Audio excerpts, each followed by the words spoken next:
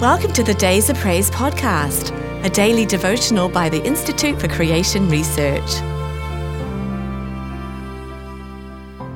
Things to flee. Flee also youthful lusts, but follow righteousness, faith, charity, peace, with them that call on the Lord out of a pure heart. 2 Timothy 2:22. There are times to stand, and there are times to flee. There are some things so fearful and deadly that it is foolish to try to face them at all. The only rational course, when confronted by them, is to flee. The most obvious of all such enemies is the wrath of God, for His judgment is terrible and eternal. Therefore, His message to all unsaved men and women is to flee from the wrath to come by receiving Christ as Savior. It is wise to refrain from all kinds of sin, but certain sins have such deadly consequences even in this present life that the Scriptures warn us to flee from them. But you, O man of God, flee these things.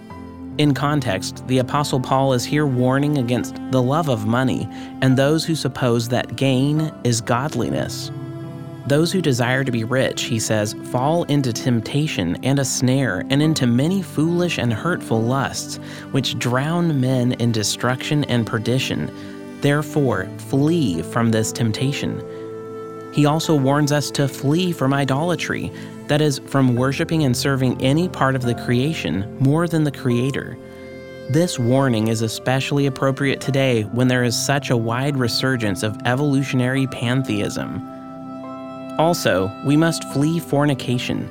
This is a deadly danger to the Christian in this day of amorality.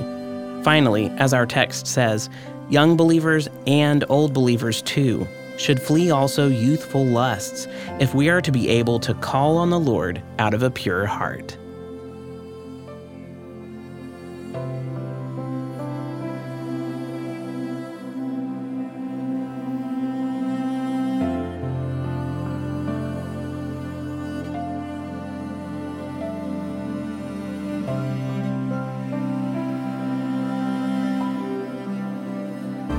If you've enjoyed today's devotional, be sure to subscribe wherever you listen to podcasts, and please rate and review so more listeners can find us. To support ICR's ministry, visit icr.org/donate. Your gift of any amount helps us reach others with biblical truth and encouragement. Thanks for listening. We hope you'll start each day with Days of Praise.